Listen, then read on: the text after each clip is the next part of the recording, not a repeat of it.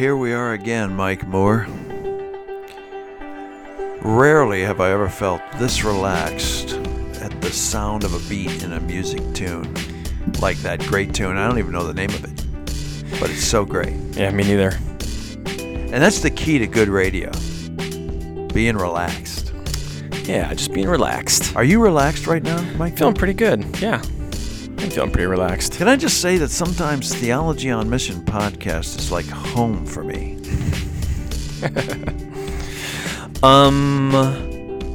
What do you mean? It's like home for me.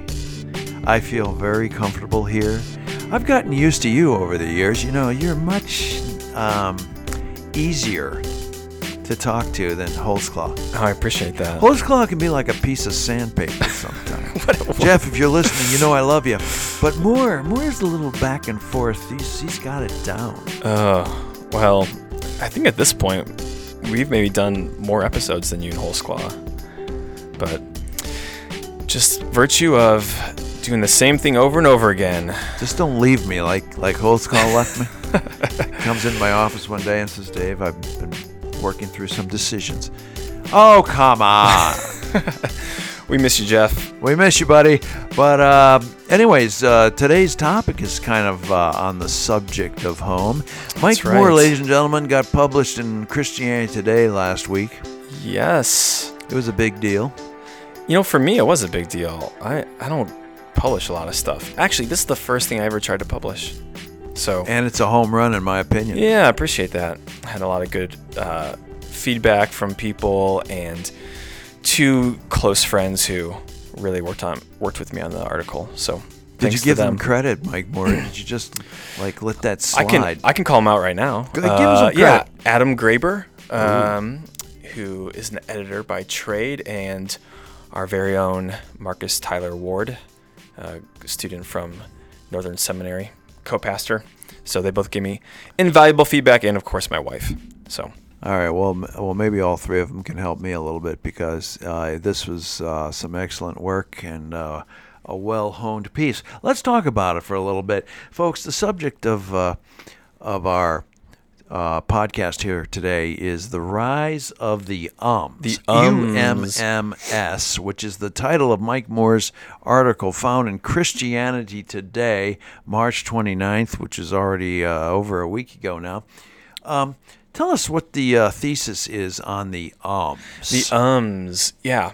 Well, the idea for the ums kind of surfaced from a number of conversations I had, starting with my neighbors.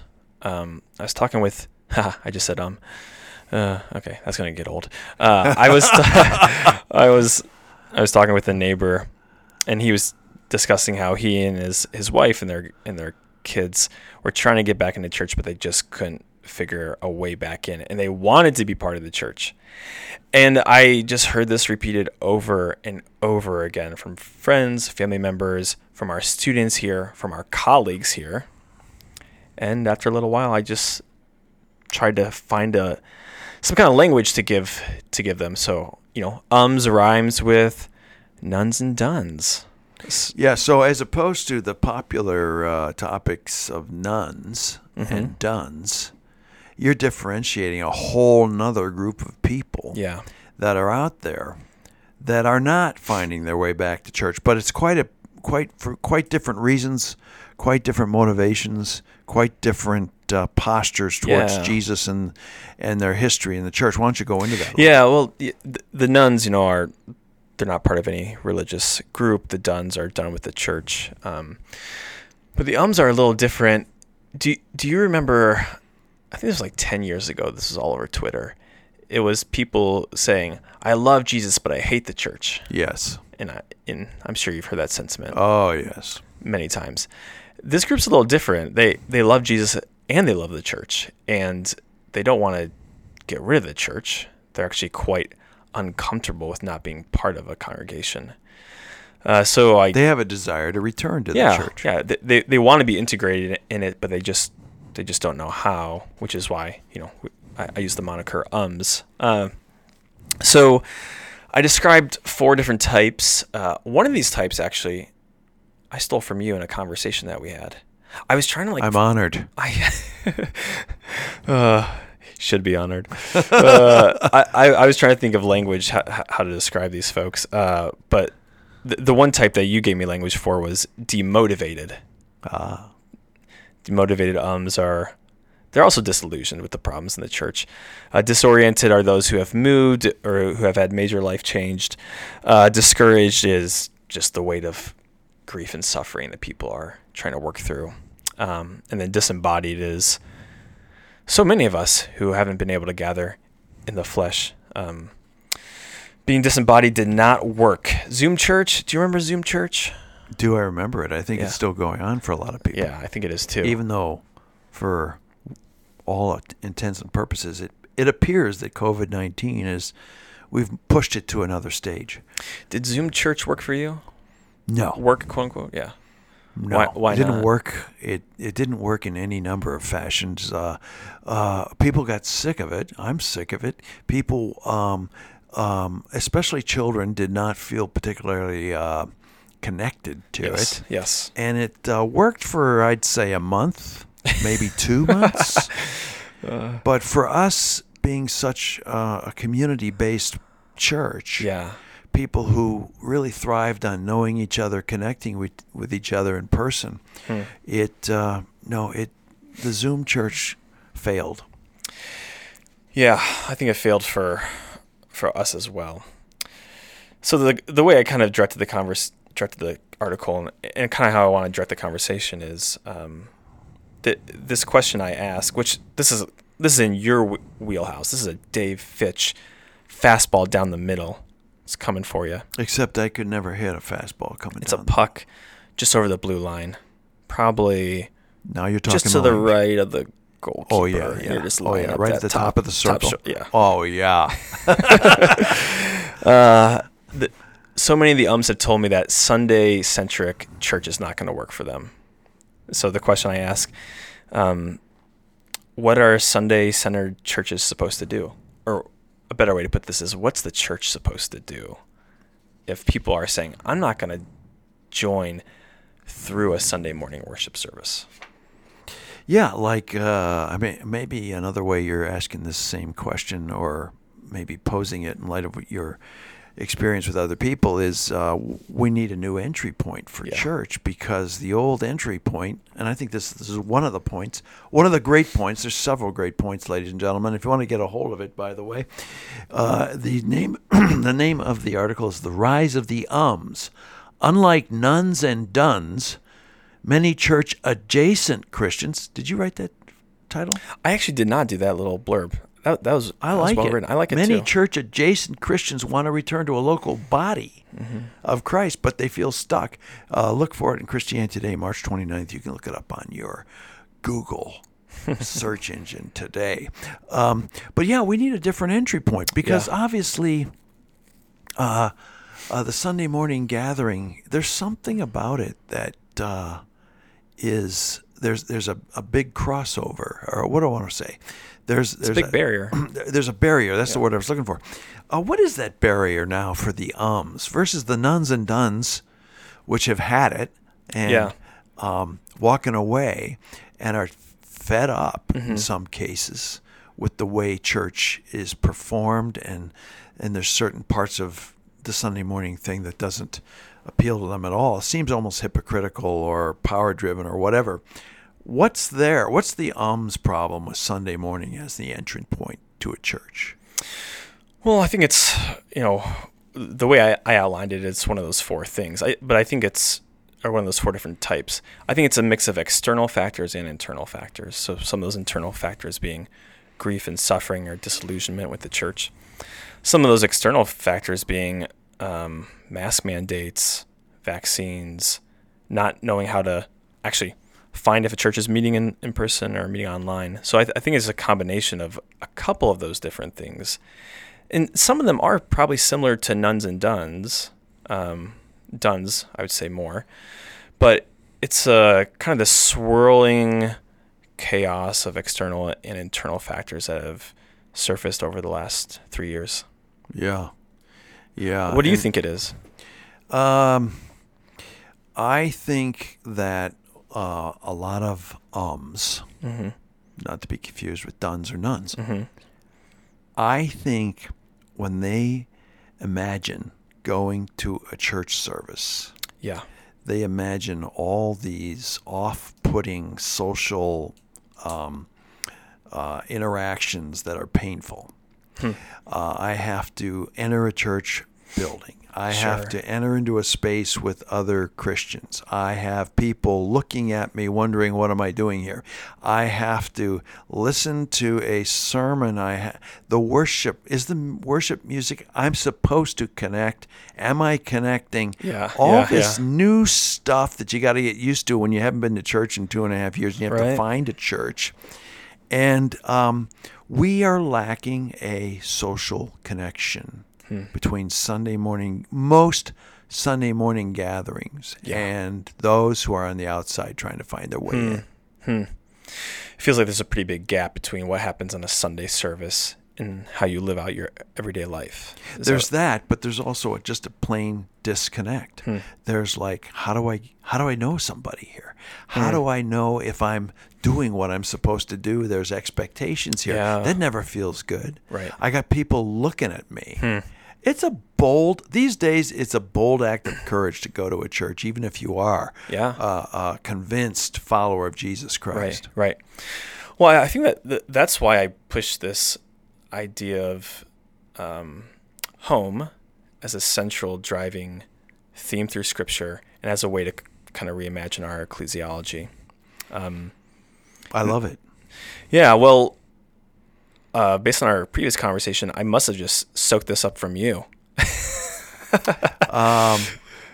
That's not what he said. That's not what he said, ladies and gentlemen. But what I want to unpack here is this biblical theme of home, which runs from Genesis through Revelation, can help us reinterpret the current social architecture of the church. Now, Dave, what does social architecture mean? All right. Well, I started using those two words together to describe the ecclesiological problem of church engaging culture, to describe what I see as problems in most evangelical churches in regard to mission. Most evangelical churches meet for worship and then send people out as individuals to go do things in other spheres of culture, and they get absorbed, and before you know it, they've lost their Christian witness. That's what I called the social architecture of individualism and power in the way we engage culture. You're using it in a different way, though. Yeah, I would love to write that article as a follow-up. I was using it in, let's say, the 1.0. Yours is 2.0. I was using it to describe the way that space kind of encourages or discourages a range of social practices. And if church is predominantly associated with a piece of property, then that's going to determine our social architecture of the congregation. So to lay a foundation for that, I just go through the ways that God's home is established all throughout Scripture, which is also God's presence, which you've done a lot of work on. But God's home moves from a plot in Genesis to property as the tabernacle. Notice these are all P's because I'm a good preacher. So it moves from plot to property to place, the temple, to the person of Jesus. Right? Jesus says, this is where heaven and earth are meeting. Destroy this temple, I'll raise it up. Come to me, all who are weary and heavy burden. So Jesus is the place of God, is the person that embodies the presence of God. And then when Jesus ascends and sends out the Spirit on the disciples, it is now the people of God, the church, with whom God makes his home.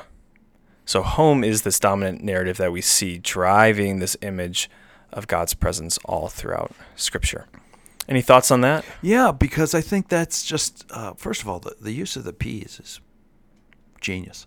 Brilliant. It's perfect. Nicely done. Oh, yeah. But before we get off on P's and how important it is to use P's in your mind your P's thoughts, I agree so much with what you're saying. And now comes the moment here. Okay.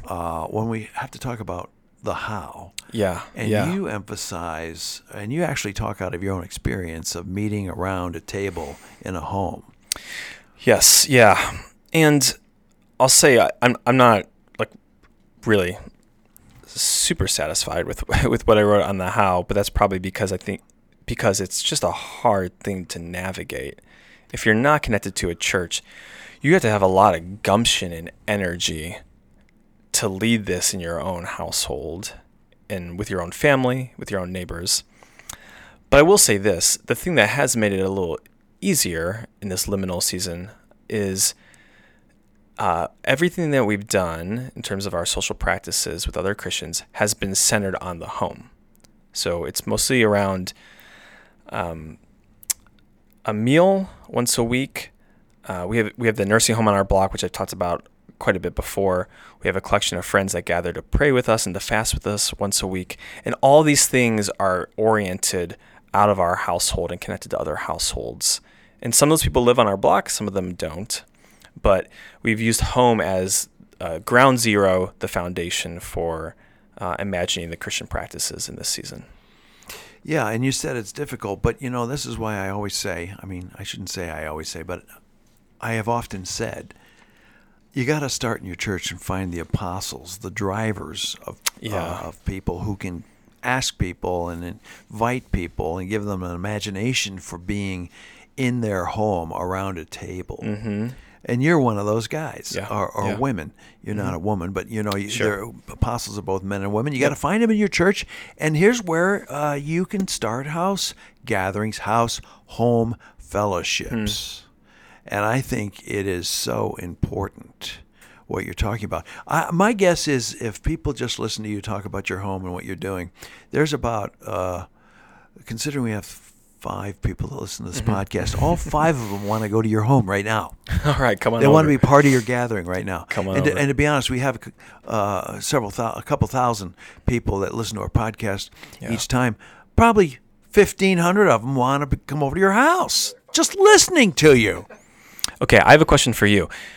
You guys have a church building, but you also emphasize gathering in the homes. How do you navigate that tension between trying to get people into the household with each other, also having a Sunday morning worship service at a building? Yeah. Dude, this is a huge, big deal.